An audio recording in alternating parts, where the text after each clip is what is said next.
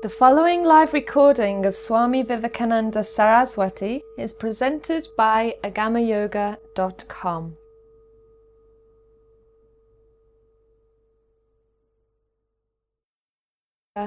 .com.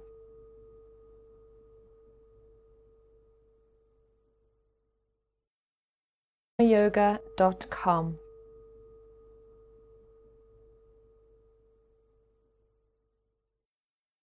yoga.com.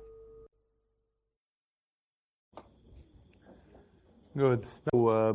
God help, God speed, God bless, may for the second month and up. I hope only pupils from the level 2 and up are here. God help, God speed, God bless, may pupils from the level 2 and up are here. God help, God evening has a theme. It starts with a theme. Unlike last week when we focused directly on questions and answers. And this theme is related to the previous presentation, which I did 2 weeks ago, about the transfiguration, the phenomenon, the process of transfiguration. These are two tantrically connected, tantrically related phenomena. And the second of them is the consecration, especially in tantric yoga, but this one is of much greater import because it refers to karma yoga and it refers therefore to the daily life, to our whole life and activity. You hear the words consecration and transfiguration. Tonight, let's refresh a few things about consecration. Usually in our Karma Yoga lectures from the first level of yoga, the subject is approached very gently because there is no time. That's, as you remember, that's a very long lecture. Actually, it will happen tomorrow again for the first level in Ananda. And in that first level, we reach to the consecration only towards the end of the lecture. And there we touch it briefly. We say what the consecration is, approximately how to do it, and we insist on the importance that if you want to do karma yoga, whatever you want to turn into a karma yoga, shall be done with consecration. That consecration is compulsory. And we advise you to start doing small acts of karma yoga here and there, selfless service. Either you do it in the seva day of the school, or you like to make yourself useful in some other ways. Therefore, we don't touch too much on the consecration. Tonight, before you can express your questions, I'm sure some of you started doing consecration already, and probably some of you who have never been to late night meetings or who haven't been for too long time in the yoga environment, you even are a bit fuzzy, unclear about it. You don't know what to believe about it. For the beginners, the consecration is a very radical, a very revolutionary process which can change your life. And precisely because of this, it is revolutionary. Much is at stake. And thus, what I'm saying is that consecration has lots of pitfalls, lots of ups and downs. Many things require clarification. So tonight we go a little bit deeper because many people have expressed the desire to hear more about consecration. What I'm going to say in the first half of this presentation is going to give you food for thoughts and is going to open a lot of avenues for you to think in terms of karma yoga and consecration. First of all, to introduce the concept, consecration means, as all of you should remember, and if not, you really missed that lecture and you have to catch it again sooner or later. Consecration means offering the fruits of one's actions to God. I'm giving a very, very simplified definition. Remember, offering the fruits of one's actions, something which I intend to do. It's very much a matter of intent. It is a matter of intention. Consecration expresses first and foremost an intention. I intend to do an action. And more than that, on top of it, I intend to consecrate the fruits of this action to the divine. Therefore, this concept is coming, of course, from the very basic ideas that actions can chain us or not through the karma which they produce. Every action produces a reaction. Therefore, every action produces a disturbance in our karmic package, in our karmic potential, deposit, reservoir, and therefore actions, even excellent actions, can chain us to this manifestation, to this world, either to the physical level of this manifestation or to the astral, mental, subtle, therefore, levels of this manifestation, or even to the causal levels of this manifestation. And thus, actions become the harbingers of imprisonment, of bondage.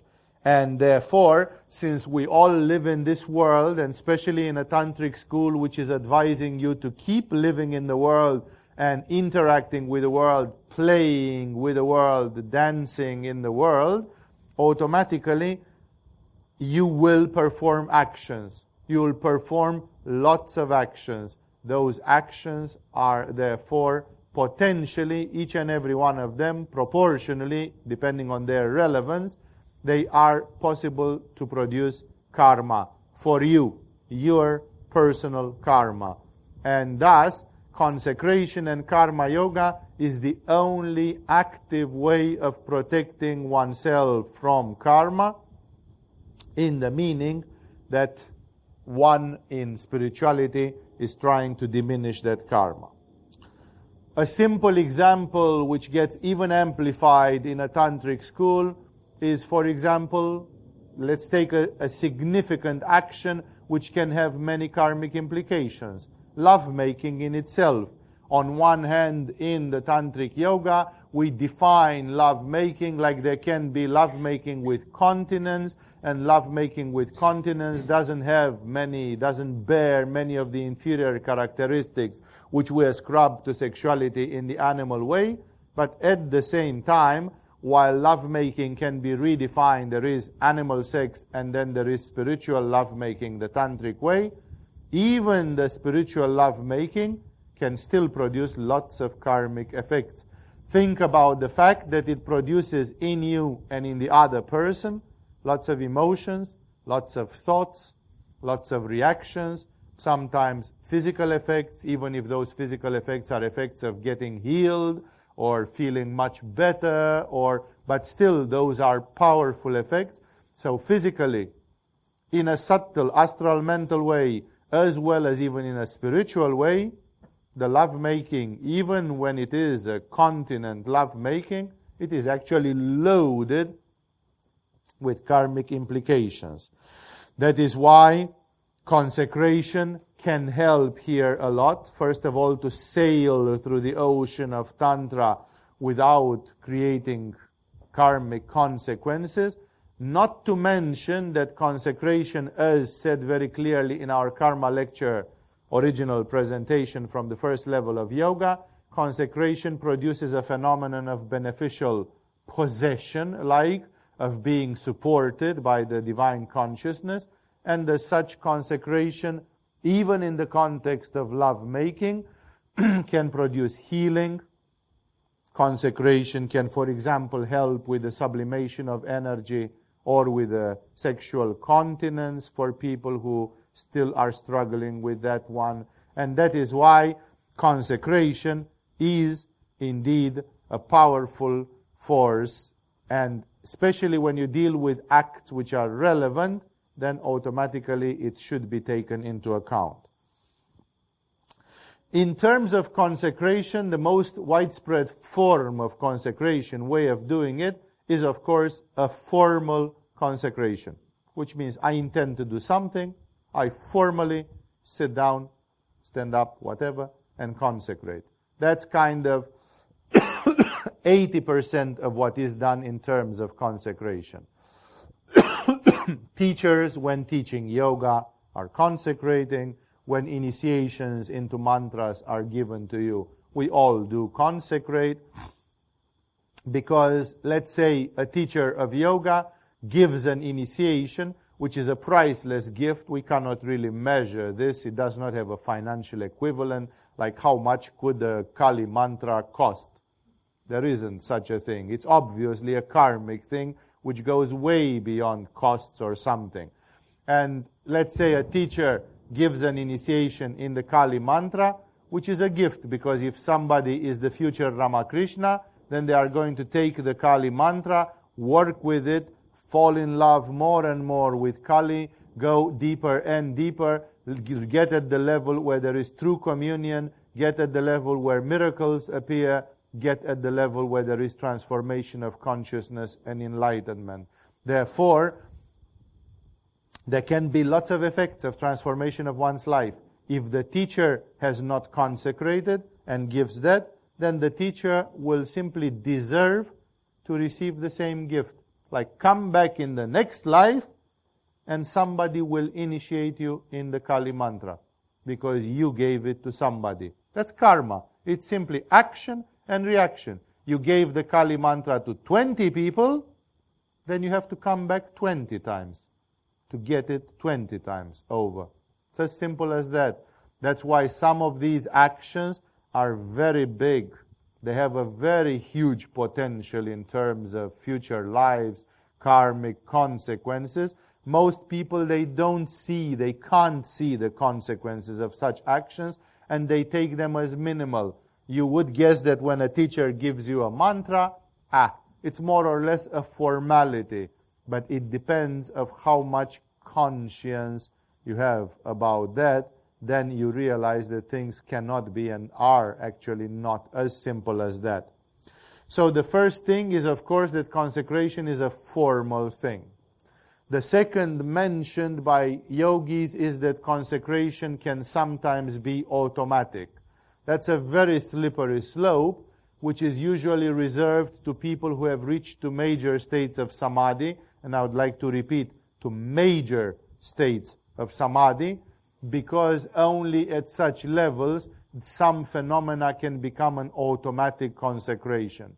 A fundamental text of Kashmirian Tantra, of Kashmiri Shaivism, means the Shiva Sutra, when they speak about a person that has reached a certain degree of enlightenment, they say for such person, the movements of the body become mudras, the words become mantras, and everything is imbued with this divine consciousness and consequences. And therefore, the implication is very clear. If Abhinavagupta, the Grand Master, as much as touches you on your head, that has the value of a mudra. It's an initiation. It's a Shaktipata. It's a word which is being said from that state of consciousness is a mantra. There are people who received a few words from a guru and they went home and they were moved and touched and they repeated them and they built on them and they capitalized on them and their whole life was changed because a guru told them a few words of power which for those people became like a motto, became like a directing line of their lives.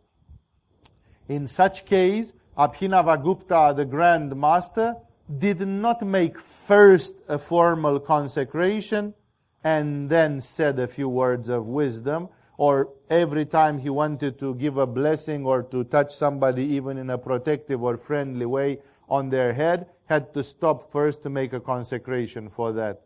Because Abhinavagupta was talking and he was reported being in states of samadhi. And therefore, there exists a level of work on the crown chakra, of accomplishment of the crown chakra, where these things appear.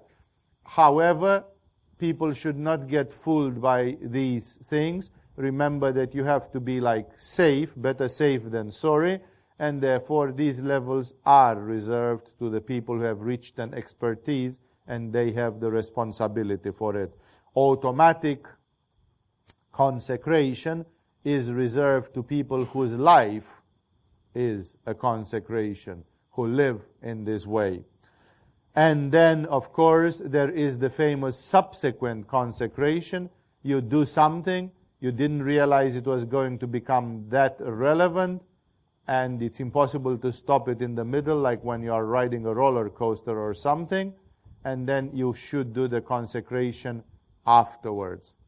For it is a famous thing that Mahatma Gandhi was doing many of his consecrations depending on the fruits of the results, of the fruits of the action. He was not reaching yet a monistic point of view, unified, a non-dualistic point of view on reality. And when a journalist asked him, Mr. Gandhi, you claim you do karma yoga, does it mean that all your actions you give them to God?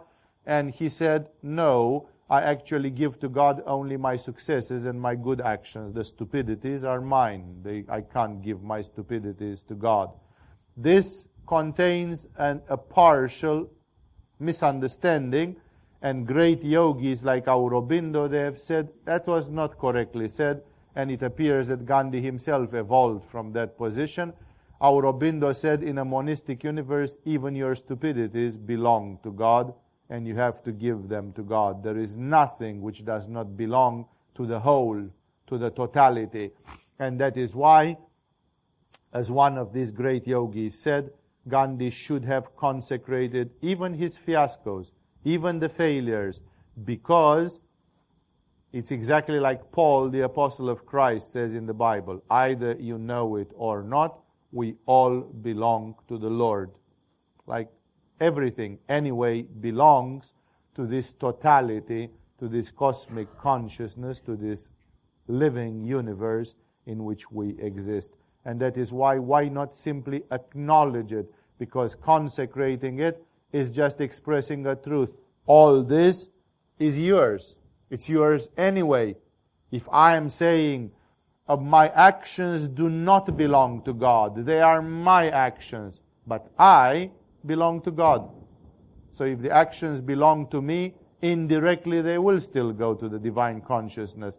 I am just creating a temporary wall which hinders my evolution and which creates a sort of obstacle, a slowing down, and which will be, I can keep my actions to myself selfishly for 5,000 lifetimes, and then one day I will get the urge for liberation, the bodhicitta, the aspiration, and then I will turn back and say, sorry, oh God, how stupid I could be. All my actions from the previous 5,000 lives, now I realize, please take them. At least now, in the last moment, just I offer them. Therefore, we can try to keep, but we can keep nothing forever, because separate from the ocean of consciousness, we do not exist forever. Nothing exists forever.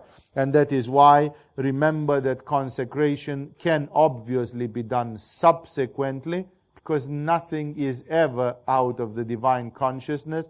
And it's stupid to say, this one I did it without consecrating. It means it can't be given to God. Why? Everything can be given to God because everything belongs to God anyway. And therefore, this is just a limitation of our consciousness, because people think in a very logical Sherlock Holmes-like way, like you did something and the divine consciousness was not there participating, and now afterwards you shamelessly offer it to the divine consciousness, as if the divine consciousness was supposed to know in advance what you are going to do and of your intention to consecrate, and that's absurd. But everybody who thinks like this forgets that the divine consciousness is beyond time. It's not limited by past, present, and future. This way of thinking that we did it after or before or this or that, it's only a way in which we hypnotize ourselves that it's not possible. It's always much better to consecrate than not to consecrate, even if it is in time at a different date. People would say, so Swami, can I consecrate something really shitty which happened in my childhood? Do it. And you will see a miracle. You will see the truthfulness of the dictum which one of the prophets of the Old Testament says to his brothers. They were trying to kill him or something, and he became the counsel of the Pharaoh. And then when the Jews were suffering from a great famine, they went to beg food from the Egyptians, and their own brother, whom they had tried to kill, was there, the counselor of the Pharaoh. And they are so ashamed that they came now to be saved as a whole community by the one man that they wanted to kill. And this man, being really wise, he tells them, brothers, do not be sorry. God has turned your evil into something good. Like if you wouldn't have done that, I wouldn't have been the counselor of the Pharaoh today. And today when you'd come to ask for food, somebody who doesn't know you and doesn't care about you would be in charge of this job, and they will simply tell you, go away. We don't want to see you. We don't want to help you. So in a certain way, a greater good resulted because you did something stupid. But that's the intervention of the divine consciousness. The divine consciousness of God is like an alchemist. It can turn poison into medicine. It can turn lead into gold. It can turn fiasco into success. That is why it is very important to consecrate everything, even subsequently, because the divine consciousness does not react to time. Only you are blinded by time, and you think it's too late. Give everything to the divine consciousness. Therefore, remember, formal consecration, spontaneous consecration for those who have reached high levels of enlightenment, and the subsequent consecration when you are surpassed, when you are taken by surprise by events, or when you look simply at things from your past. People dealing with consecration in this style of karma yoga, spiritualizing their lives through action, through daily life, they do consecration such as consecration of the day. Christian mystics, and it's happening in almost every religion, they wake up in the morning and then they say a prayer which says, now that I woke up, may this day belong to God, may I live in virtue, and and so on. It's a consecration. It's a request which basically says, this day shall be the day of God. And you do that every day. And then you have consecration of the night. No, you consecrate some, for example, in Tantra, some men are complaining, I'm still suffering from nocturnal emissions because my power of absorption of my fluids is not entirely developed, and my body can't take the pressure, and sometimes I might have, or I'm too much in Svadhisthana, and sometimes I might have a nocturnal emission. Yeah, but if you consecrated the night and everything which is happening in it to Shiva, then whatever is happening is consecrated. People will say, what do you mean, Swami? That if you consecrate the night and you have a nocturnal ejaculation, and will Shiva take care of that? That's exactly what I'm saying. But the problem is that people don't do the consecration. And of course, people expect some visible, miraculous, standardized results, not understanding that the cosmic consciousness is infinite and infinitely subtle, and therefore it has its own ways of dealing with the human life, with the human evolution. It doesn't work in linear, predictable ways. And that is why consecration of the day, consecration of the night and of the sleep, like what's going to happen with me during the sleep, and what am I going to do when I'm fully out of control of myself and the subconscious mind takes over. Consecration of the meals, of the act of eating. Some people understand erroneously that when you consecrate, when you eat, you are supposed to consecrate the food, which, by the way, is not the correct attitude, because if you consecrate the food is consecrated to you. That's why you eat it. It's a gift from the universe and from God for you to sustain your life. If you consecrate that food back, then that food will not bring you the prana. That food will not bring you the necessary sustenance because you give it. Only through a certain act of grace, the divine consciousness will say, well, he's stupid and he gives me back his prana. Let me just send it back to him anyway. But otherwise, remember that when you consecrate a meal, you are not consecrating the food, because the food is already by common sense consecrated to the one who eats it. What you consecrate is the act of eating. For example, the Buddhists in Buddhist meditation retreats, when they pray, they have, those of you who have been and said that prayer many, many days in a row, you know it. May this food not be used for my beatification and for vanity and for just useless purposes. May this food be to keep my body healthy and so I can meditate and reach nirvana. Like, the idea is clear. I do not consecrate the food. I consecrate the act of eating. May my eating serve something spiritual, because I can eat some food and that food can become in me arrogance, vanity, nothingness, fruitlessness. I am full of energy and I don't know what to do, and I go in a shopping mall and shop for 6 hours non-stop. That's what the energy of the food gave to me. No? Then I would have rather fasted. Then fasting would have been more healthy, because it would have kept me from wasting myself aimlessly and doing something which is of no great use for any spiritual purpose. And that is why when consecrating the meals, this is one of the typical confusions that is being done. We consecrate the act of eating. It's more like in many religions, when spiritual people eat, they express a sort of gratitude that Mother Nature sacrifices herself to let you live. Especially if you are not a vegetarian, it's typically visible, but even for vegetarians it's true in a more subtle way, that to eat, you have to sacrifice animals, plants, life. Life has to be sacrificed for you to eat. And this nature generously sacrifices herself every day for billions of individuals and for animals and for others, and the whole universe is daily a holocaust, a full-on sacrifice in which a part of the nature is killed so that the other part of the nature can live and thrive and blossom and progress. And that is why conscious people make a thank for this. It's like, okay, I understand that even if I'm a vegetarian, the chickpea and the carrot and whatever is sacrificed for me.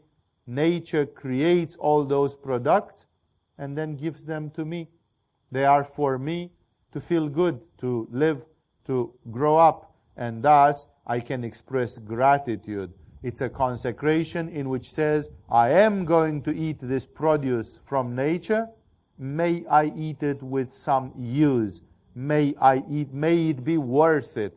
Because I'm eating it, and I can simply waste my time on this planet, waste everybody's time on this planet.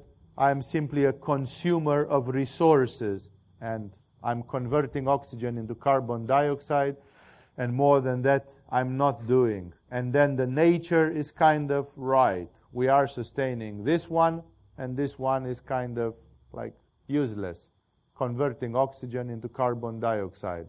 No, it's like, sure, everybody is useful in the big picture because everybody is a divine spirit involved in evolution. But when we speak about the great purposes of life, evolving at an accelerated rate and reaching spiritual fulfillment, automatically we want to have this feeling of meaningfulness of life. And thus, we speak about consecration not only of day and night and meals, but generally of all the important actions. I have seen in my life people becoming maniacal, people with a very skewed understanding of life, action, karma, yoga, and spirituality, who would start consecrating crazy actions, like totally insignificant little things. They would always say, let's consecrate this, let's consecrate that. While that is like an awareness, like, oh, you are constantly aware of the great purpose of life. You are constantly aware of the fact that there is a cosmic consciousness of which we are part, and what. That's beautiful. But unfortunately, I've seen on such people that because of their skewed understanding, this became mechanical. Those people were just maniacal. They did remember, but they did remember in a fanatical, sectarian, blind, zombie-like way. And their remembrance was not a remembrance. It was just a parrot-like repetition of something. the consecration. Of course, if somebody has the urge to consecrate, that's beautiful. But again, it should be focused on things of relevance. Either those things are magic, like in India, the Brahmins and the Orthodox Hindus, they go and offer water to the sun. They go in the Ganges up till their waist, and they start taking water in the palm, and they offer it with mantras to the sun. The idea being that the sun is always hot and burning, and as such the sun gets thirsty. So if you offer apastattva, if you offer the essence of water, the energy, the prana from the water, the sun feels like balanced, of course, in an infinitesimal way, but it's the intention that matters. It's the gesture. It's your kindness which says, my dear sun, you are burning with heat. Here is some coolness for you. And therefore, this is a magic way. Like, this is not a simple superstition, and we're going to talk about this. This is a consecration which relies mostly on a magic effect, but still, it's not something which is done mechanically all the time at every juncture. It's not done absurdly, aberrantly, as I said. That's why remember that if you start consecrating the toothbrushing and everything, it's like your consecrations become empty. You don't put value into them because you do it all the time and it becomes a reflex and you are doing it like a robot. Gurdjieff said that the mechanized man, the robotic man, cannot remember himself. And therefore, in the moment when you try to remember yourself in a mechanical way, even the remembrance becomes mechanized. Mechanized human beings who do not work on their crown chakra, they are going to do even acts of remembrance in a mechanical way. Like there are people who say you should ceaselessly do prayer. And this thing which the hesychasts came up first, the non-stop prayer, the prayer of Jesus 24/7, you should repeat it even when you dream and when you talk to people and when you eat. The prayer should flow non-stop in your heart. And it was absorbed a lot in the Islamic world later. They found it. And you can see often in the Islamic world people who have a small rosary in their hand and constantly they move the fingers as if they are saying Allah Akbar or something like this. And maybe they even think that they say it. But for most of those people, it's a mockery. They do it because that's what everybody does and that's how you look that you are a decent, God-fearing person. But it doesn't really happen. The awareness is not there. It's the robotic person, the robotic human being, playing like a monkey, monkeying an act of awareness. The fingers are moving. The mala is there. But the awareness is not there anymore. That's why the consecration has to be a little bit like stop and really do it. Really do it. That's very, very important. It is also very difficult when you make a consecration of the day to cover unexpected actions in advance. If, for example, you know that today you are going to meet with your boyfriend and make love, from the very morning you can say, I consecrate this day and feel. And also by the afternoon I'm going to meet with my boyfriend and make love and I consecrate that as well. But remember that there are predictable actions and then some of them change. Either that thing won't happen, like the boyfriend can't make it to the date, or something else is happening, you have to help somebody to go to the hospital to do something. Like there would be actions which are unpredictable, and for those ones to do just a full day consecration is not enough, because you did not have that in the field of your consciousness when you did the consecration. Only what you knew in advance that would happen and you could see and offer, that thing could be offered. But things which are popping up unexpectedly, they have to be consecrated separately. They do not work on an automatic full day consecration. Consecration is done to the highest. And this is very important to say, like when we give example about how it works in Buddhism, because in most Buddhist lineages, they don't have personified forms of divinity. And when you consecrate to the Dharmakaya, you consecrate to the three jewels, you consecrate to Buddha, Dharma, and Sangha, you consecrate to the Buddhas of the past, present, and future, you consecrate to the good of all the sentient beings. There exist all sorts of formulas for consecration, which shows a very simple thing, that consecration must be done to the highest purpose which there is according to your understanding. Remember that for your spiritual nature, it won't make any difference. Some people say, oh, but Buddha expresses only the void as a goal, and he doesn't speak about Bhava Samadhi or Sahaja Samadhi, where we are talking about the personality also embedded into the manifestation, like Prakriti and Purusha, the non-manifestation and the manifestation, and it's a much more complete, ideal, and blah, blah, blah, all the rest. But nevertheless, remember, this supreme goal of the human beings, which we can call God, is something which you can call God, but you don't understand it. The words don't mean anything. They are just a symbol. The words cannot circumscribe something which is beyond space, beyond time, beyond causality, beyond mind, beyond language. And that is why we can call something abracadabra or God or the great void or the Buddhas of the past, present, and future or something, and it's just a very abstract concept. We put a name and maybe we have some emotional representations about it. That's all. Anyway, we can't name it and we can't define it, much as we desperately try. And that is why it is clear in psychology that your subconscious mind, which stretches between the conscious mind at the lowest end and Atman, the supreme reality, the supreme consciousness at the higher end, this huge buffer, which is the subconscious mind, and which at the higher end again connects us with God, and at the lower end connects us with the daily life mind, with the conscious mind. The subconscious mind knows the address. People say, if I make a consecration to God, how do I make sure it goes there? That's none of your business, because the subconscious mind knows already the address. It's exactly like you would send a letter and you would put on it to the King of Thailand and mail it.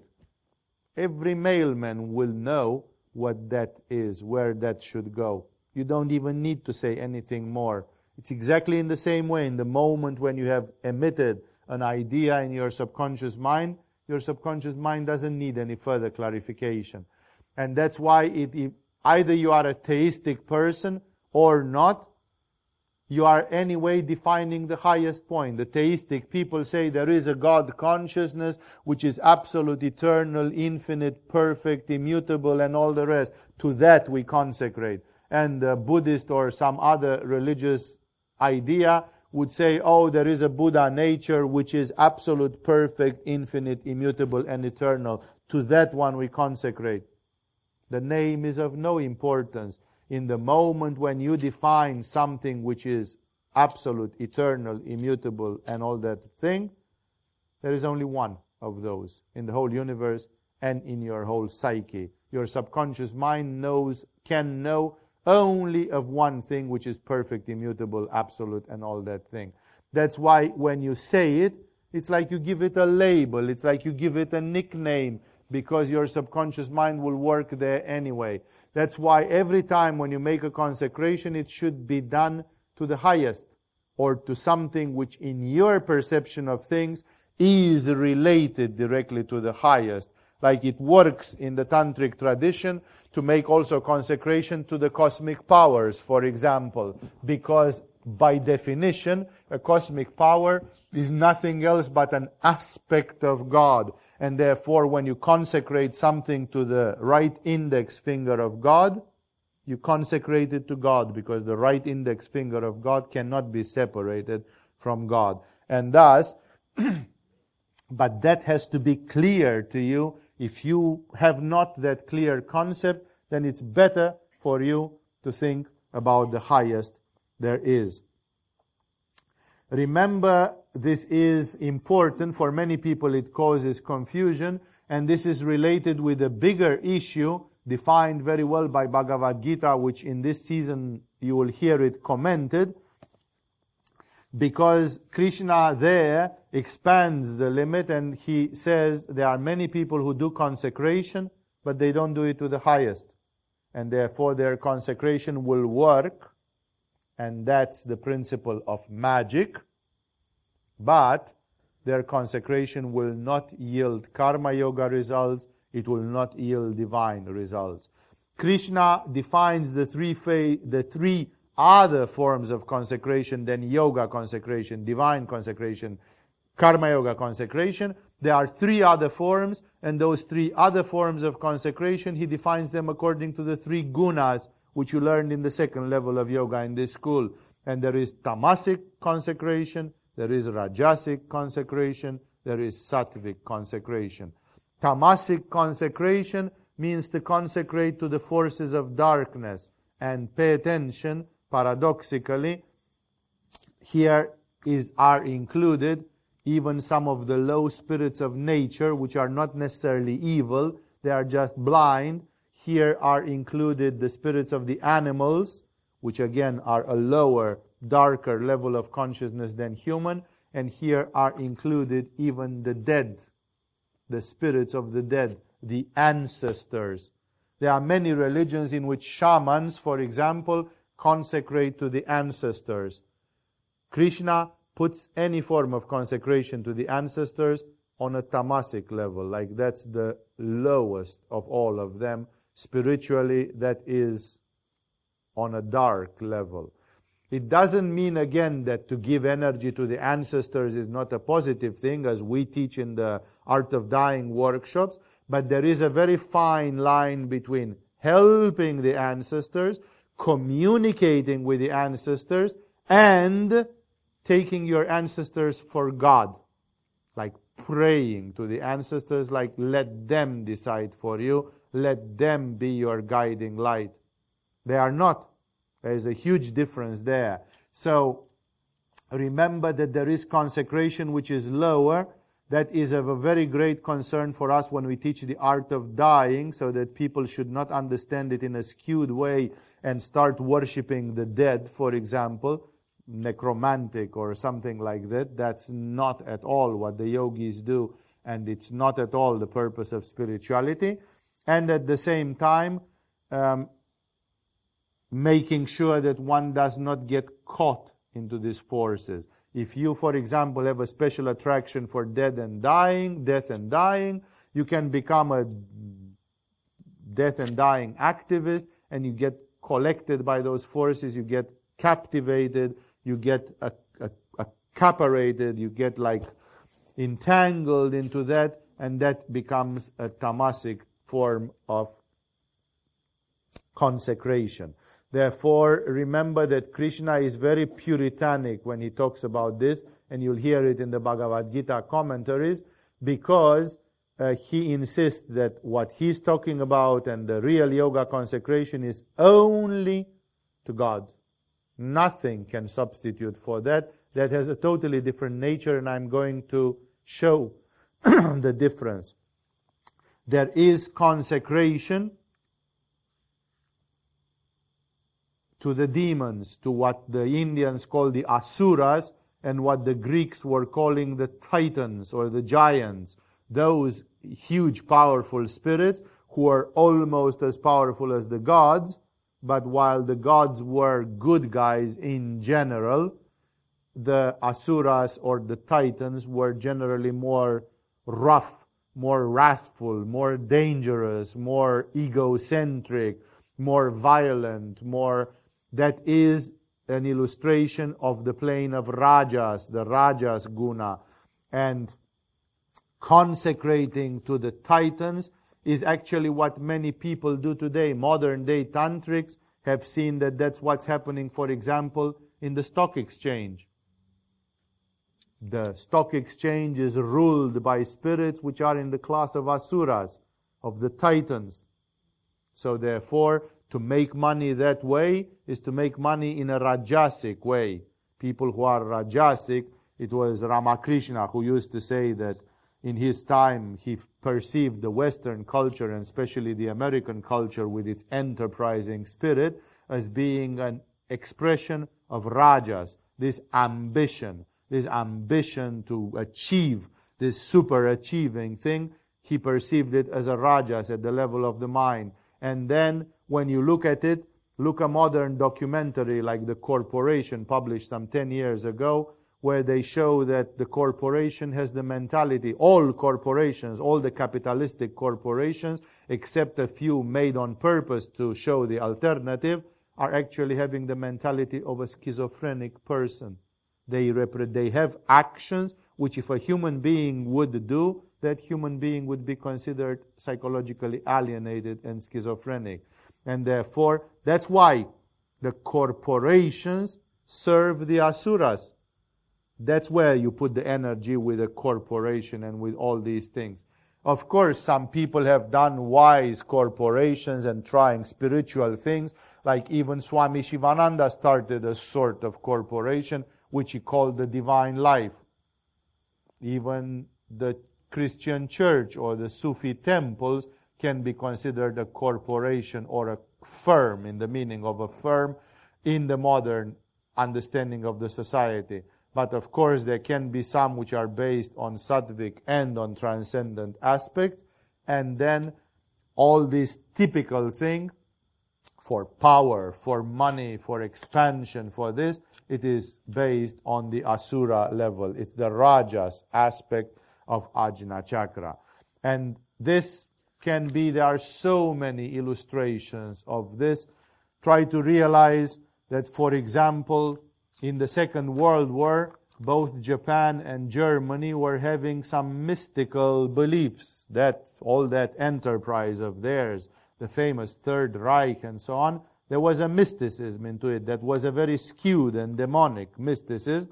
And it was not so much a mysticism about let's worship the dead, the shamanic type. It was a mysticism of the Germans said, let's worship Wotan, let the gods, the Germanic gods give us power and so on. In the name of that, a lot of people have been killed. And guess what? While on one hand we have a karma, on the other hand we have the magic effects of it. Somebody was noticing with surprise and said Germany and Japan were squashed militarily and economically in the end of the Second World War, and in the 70s and 80s they were the biggest economies in their energy, in their field, in their geographic field. Why? Because the asuras gave them back something. They sacrificed life to the asuras, exactly like you cut the throat of a chicken, and the asuras gave them back. Why did the asuras do that? Because the asuras don't care about your morality and if it's nice or not. It's magic. It's witchcraft. You give something to the asuras give you something back. It's as simple as that. It's power. Power on Manipura. That's all there is to it. And therefore, remember thus that the consecration can be of the demonic type, of the rajasic type, very dangerous and very much practiced today. This is the typical example of the person who would sell their soul. They would sell their soul to get rich, to get powerful. They would sell their mother, as a dictum says. They would sell anything and anybody just because they thirst for power and similar things. It is exactly what the British Empire, that was not more holy at all, did for getting proeminence, like they put China on opium with East India Company and many, many other conquests, and with a Boer War in South Africa and others, like conquer, kill, just to have power. So this is again the same thing, and many political institutions, think tanks and others were just meant to serve these things. Like when the famous round table was created by Milner or whoever, by Rhodes, they created it to just keep the British Empire going, because they realized that it will start going down, and they simply said, let's find smart ways to still have the British Empire going without calling it the British Empire, because the sheep will stand up. The Indians will say, we want independence. So then let's make a commonwealth.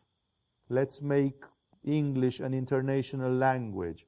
Let's make London a financial center and Wall Street. And let's keep the English language. It's still, this is a form of Asuric, demonic thing in which power, empires, finances, and a lot of things are actually done from the standpoint of consecration to the Asuras. The third consecration, which is beneficial but not yet good enough, is consecration to the gods, consecration to the Devas. Those are the gods of light, and they are essentially benign, although when you look at some of the gods from the Greek mythology and the Germanic mythology and others, their characteristics are rather demonic, rajasic, and not sattvic.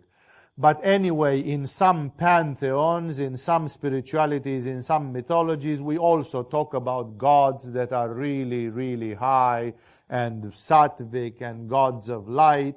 Like, for example, the Greeks, after they got confronted with all the bizarre behaviors of Zeus and all the other gods of the Greek pantheon, then they shifted to Apollon.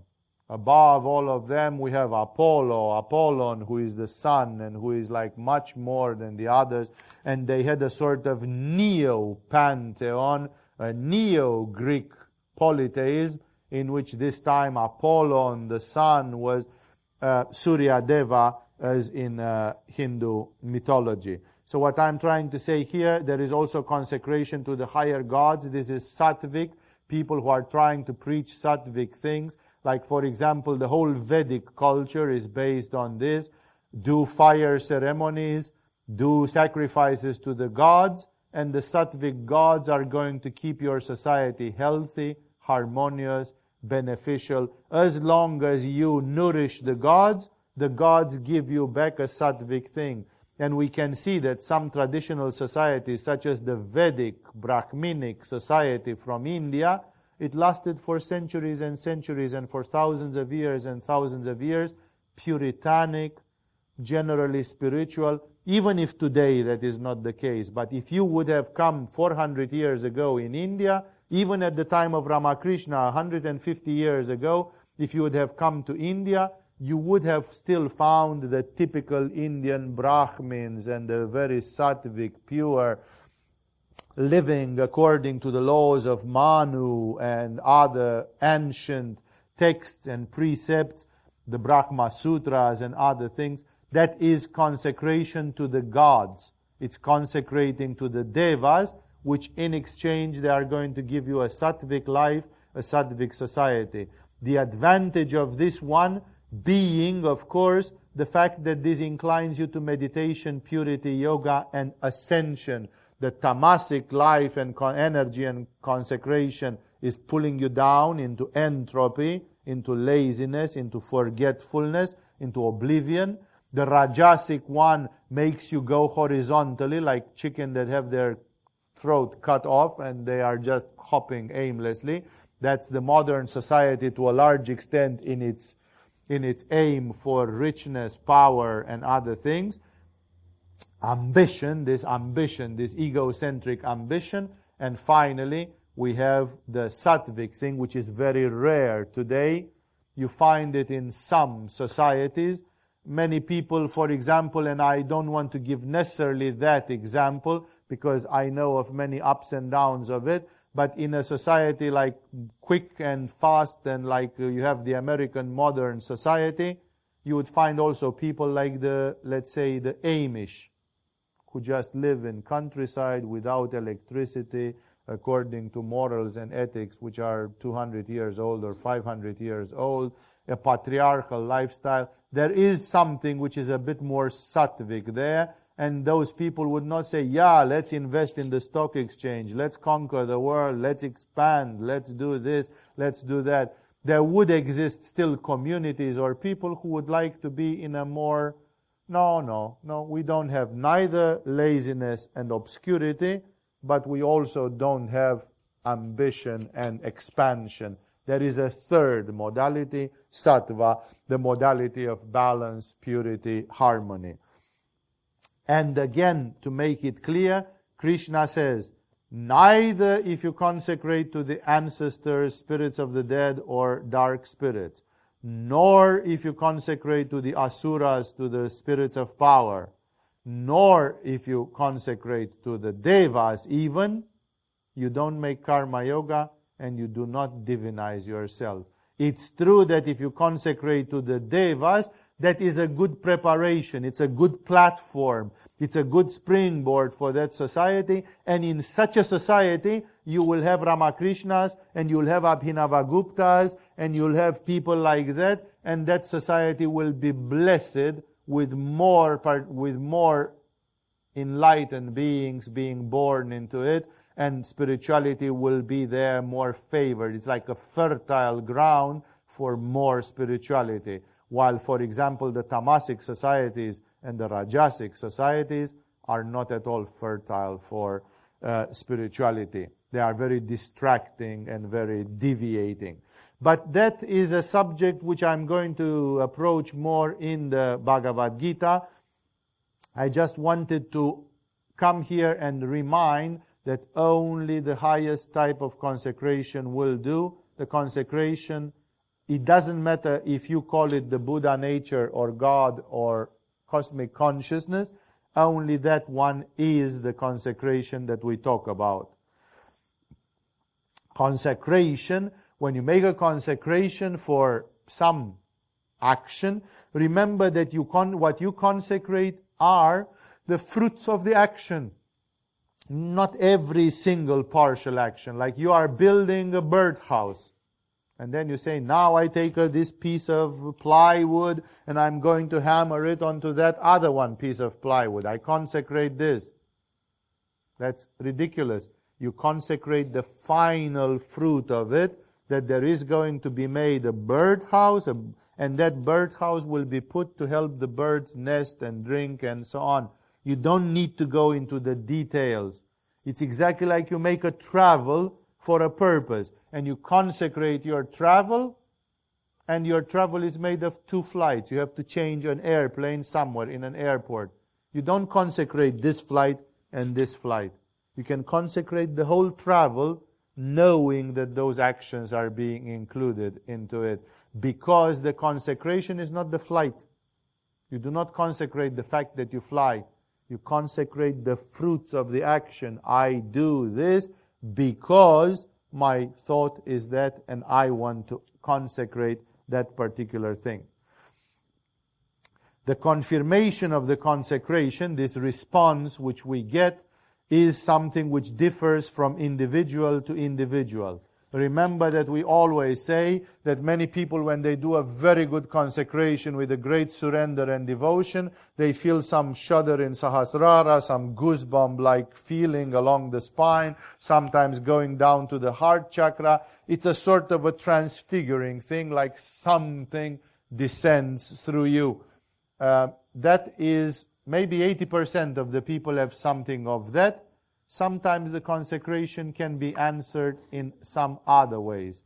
And remember that it depends very much on the temperament. If the person is kinesthetic, visual, auditory, it depends on so many other things. I remember, and I often told that story, that when I started making yoga courses in Kopangan, it was after a traumatic event that we had to move out of India because of conflict with Indian bribery and other things there. And we moved, and basically we were here in a place which was known only for full moon parties.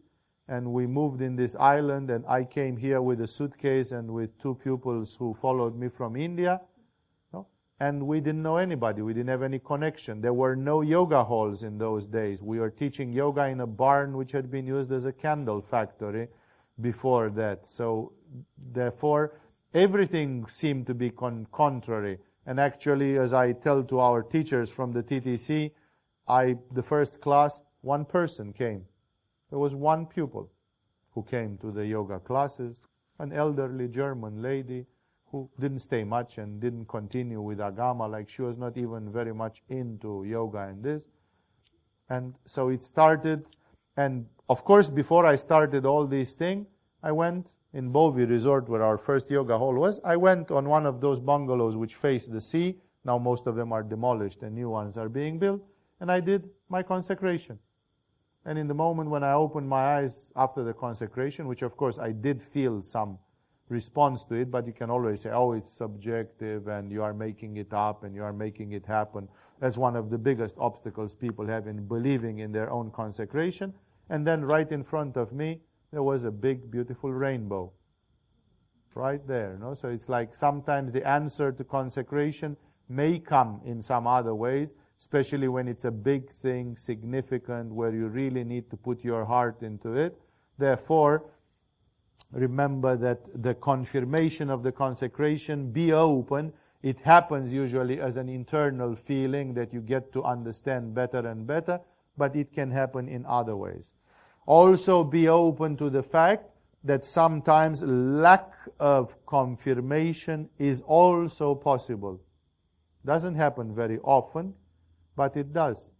I still remember a situation in which I was teaching yoga in the communist years in Romania, and it was at a time when some other people dealing with this had been arrested and put in prison. So it was like really a time of pressure and terror, because the communist authorities, especially in Romania, not in all the communist countries, were rabidly against yoga. They considered yoga a sort of terrible danger and threat to the communist mentality, and it was forbidden.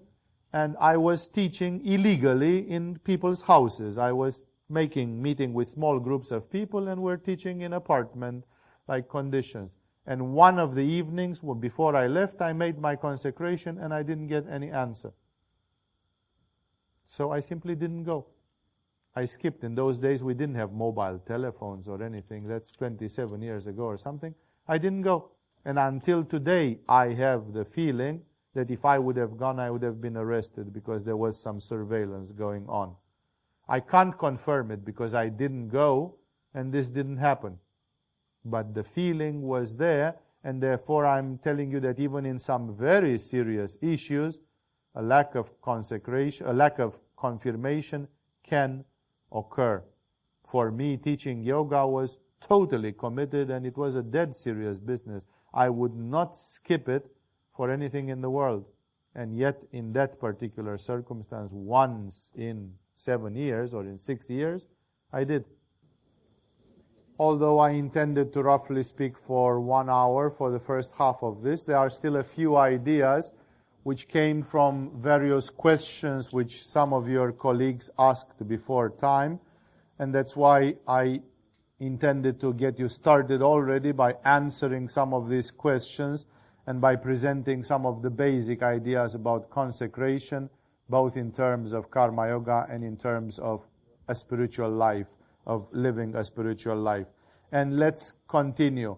Another important idea to be emphasized is that the state of consecration must be preserved and renewed along some long-term tasks, especially if you wanted to give major spiritual results. In the consecration, we have 2 levels.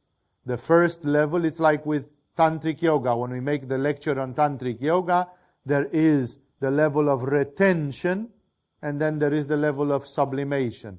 And everybody knows that if you just do retention, that doesn't mean that you automatically also do sublimation.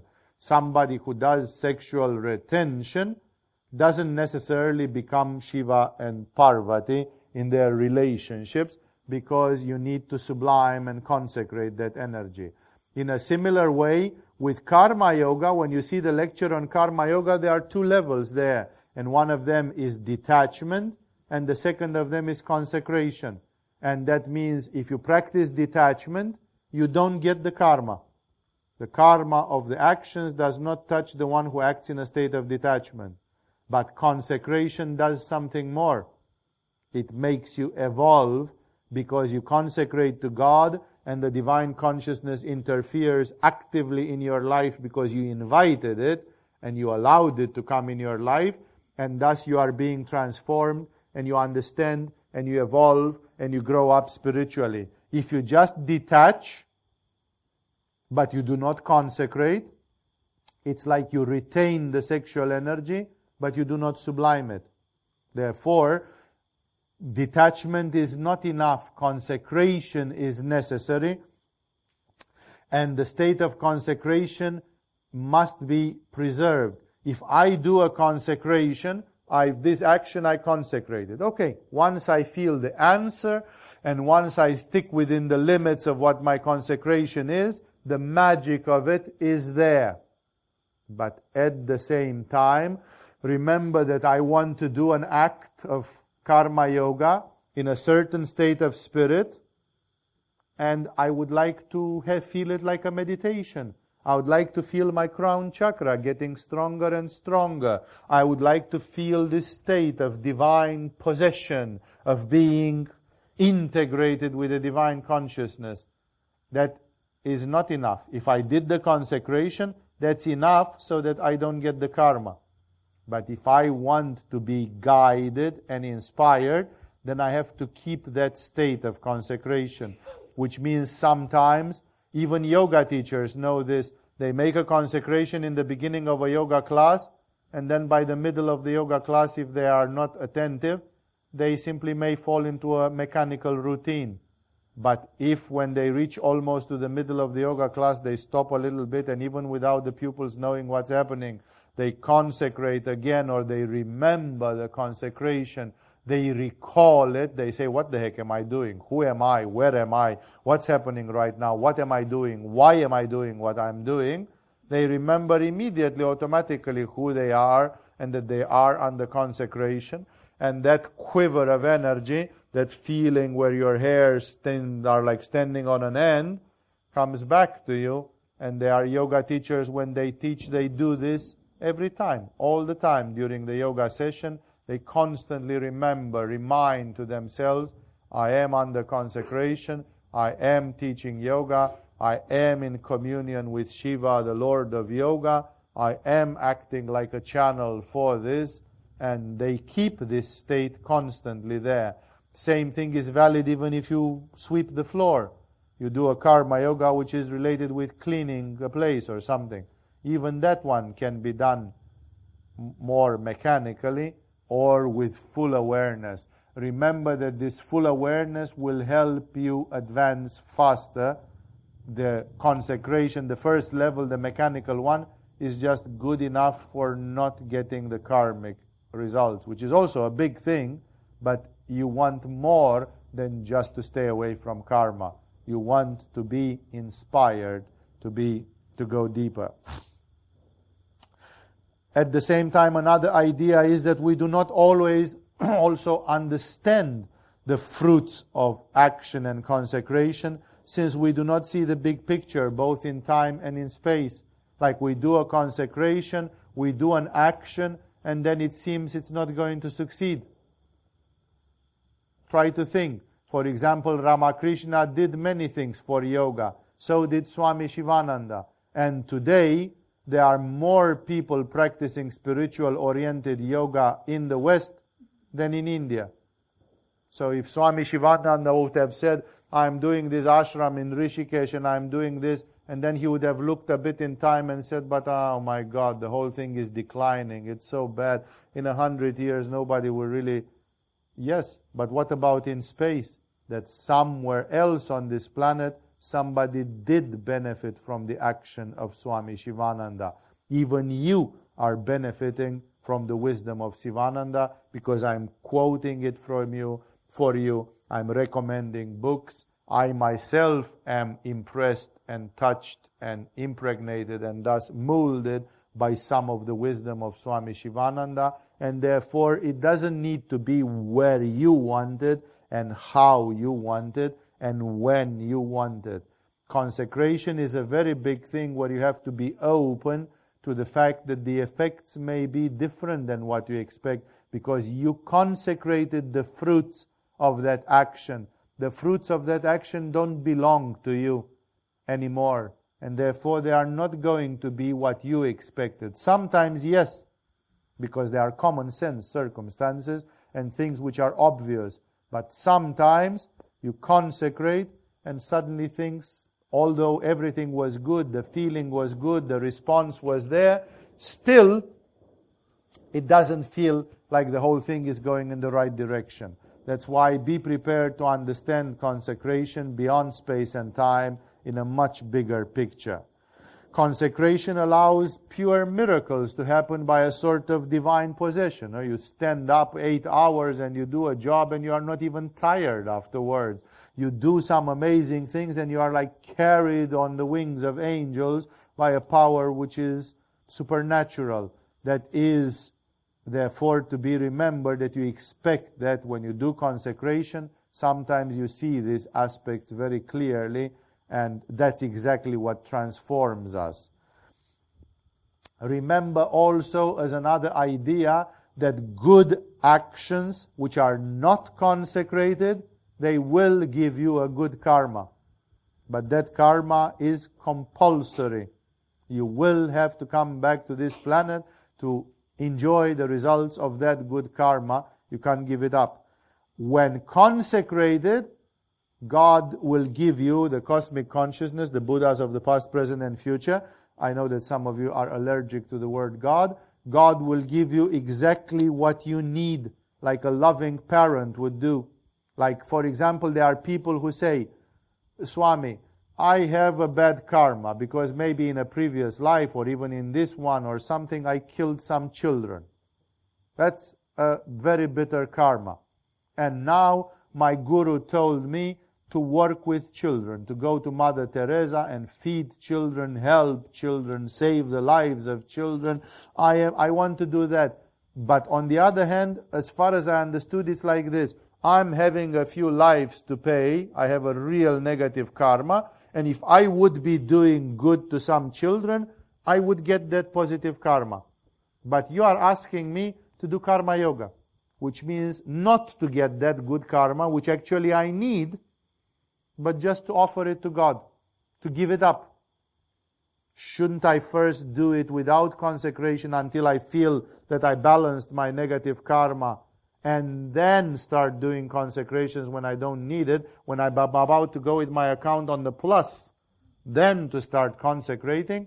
This shows a total lack of understanding and the lack of surrender and the lack of trust, because the divine consciousness knows better than you do what you need. And as Jesus said in the Bible, if you who are imperfect and generally still know what to give to your children when they need it, how much more the divine consciousness knows exactly what you needed and shall give it to you exactly when you need it and how you need it.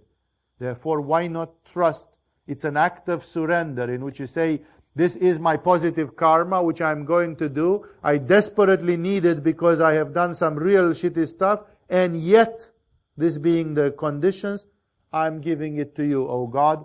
You decide what will happen with it. I am giving it up. What a beautiful act of surrender. What a like I am hungry and needy, and yet I'm giving it to the divine. This is the relationship between those. That's why all the good deeds, even when you have bad karma and you try to fix it, then you better do it with consecration. The divine consciousness will give you what you need, and if there is any rest left over, if there is any supra, then that supra will either be annihilated or redistributed. Or, for example, many Tibetan lamas, when they are doing, and yogis, when they are doing spiritual actions, they said this is for the good of all the sentient beings. Like, I know that probably this karma will not come to me because I have already balanced my karmic sheet, but there are people who burn in hell as we speak. There are people, there are hungry ghosts out there. They could use a bit of good karma. They could use a bit of good blessing. So therefore, if I give it to the Buddhas of the past, present, and future, Shambhala may take that good karma and redistribute it. Give it to some hungry ones who did not have the inspiration to do karma yoga, and for whom what I am doing here is redistributed. It is important to think in this way, to realize that you can play with the karma in these ways. Remember also another question which is often asked, that prayer is not the same thing as consecration and generally cannot replace it. It can replace it only if you are like Saint Mark of Ethiopia and you are fully enlightened, and then prayer is everything because you are in samadhi non-stop. But that is exactly like the spontaneous consecration, that for some people the movements of their hands or of their body are mudras and their words are mantras. But otherwise, no, because people say, I did this and I did a prayer all the time. Good for you. The prayer was giving you resonance with the divine, Sahasrara, but you never said clearly, I give the fruits of my action, I renounce them. It's something which has to be done deliberately and clearly, otherwise the universe will not snatch them from you. It's not allowed by the laws of freedom and free will. And that is why if you do not consecrate explicitly, do not expect that somebody should be intelligent enough out there to understand that actually you were okay with giving the fruits of the action. You were okay, but you didn't say it. You didn't do it. And therefore, it's not given. It has to be done explicitly. That's why prayer cannot replace it. It's good to do prayer. It's good to be constantly in prayer, but still you need to do consecration on top of it. Also, it cannot be replaced by some words of power, such as people say, Amen, or let it be so, may it be so, God help, God speed, God bless, may God help, with God the head, or something. It doesn't. All these words, like if you say, God help me, and then you start doing it, God will help you because you asked. But that doesn't mean that He will take the fruits of the action, the karma. It has to be asked specifically. You can say, God help me, and then you say, well, since I did it, I even could feel the help of God. Since God helped me, isn't that a consecration? Nope, it is not, because you did not explicitly do a consecration. Remember, it's very important not to get confused. However, even if these expressions are not good, on the other hand, feel free to use words, thoughts, or expressions which either are consecrated from history, like, may thy will be done, Jesus, as He said, and others, or use your own words. And you can use it internally or externally. Many people are shy to use words externally because it's embarrassing, but remember, internally, you have to make a way of consecrating which is your own. And build up a way in which you consecrate your actions to the universe. Some people ask if it's possible that accidentally you don't feel the answer of God because you are busy, tired, not concentrated enough, and you did the consecration and the divine answered, and you were not on and you kind of missed it. That's a childish, again, puerile type of question, because remember that the cosmic consciousness is almighty. And you'll never say that the divine consciousness says, whoops, Oscar didn't get it that I said yes. Oh, shucks, I kind of missed. This cannot happen at the level of the almightiness. If it's not there, it's not there. And if it's there, you will be the first to know. It's as simple as that. You cannot think that the divine consciousness does things half-heartedly or half-handedly. It's all full on when it is. We cannot, however, some people say, well, still, I know that sensitivity can be bigger or smaller. That's true. Some people are not very aware and their sensitivity is on the edge. That's why with yoga practice, with meditation, and with prayer, our awareness can generally increase. People who do lots of those become more sensitive and they feel more easily what's all about when they do consecration. Some people say, but Swami, isn't consecration the same thing with activating Sahasrara? Remember, Sahasrara, the crown chakra, has 1,000 spokes. There are many things, and probably there is nobody on this earth who has explored the crown chakra completely and to the bottom of it, because the divine consciousness through its very nature is infinite and unfathomable. And that is why Sahasrara can be activated, but it can be not about the consecration thing. It's not that spoke. It's not that aspect. That is why the fact that you say, wow, I could feel my Sahasrara like this, and I was walking and I felt so protected and integrated, and I did it. Sometimes it works, sometimes it doesn't. That's why you should not rely on this, because this is not a consecration. It can be, if you are at the level where your gestures becomes mudras and where your words become mantras, because this is not a consecration. Guarantee that every time you feel a good activation of Sahasrara, that's automatically going to be a spontaneous consecration. As I told you, that's something which applies to people who have reached some masterliness and they understand Sahasrara to a certain extent, and then they know of the distinctions. They have a discrimination about what's happening there. Otherwise, even when you feel a good Sahasrara, a consecration is also a good idea. And with this we have finished the various ideas that I wanted to bring up. These are resulting from questions which are often asked, and I prefer to come up with them like this, answering directly some of your questions. They reflect a bit of the yoga lore in which we live about consecration and karma yoga. agamayoga.com/downloads. To agamayoga.com/downloads. To agamayoga.com. This was a live recording of Swami Vivekananda Saraswati. For more information, visit us on agamayoga.com or go directly to agamayoga.com/downloads.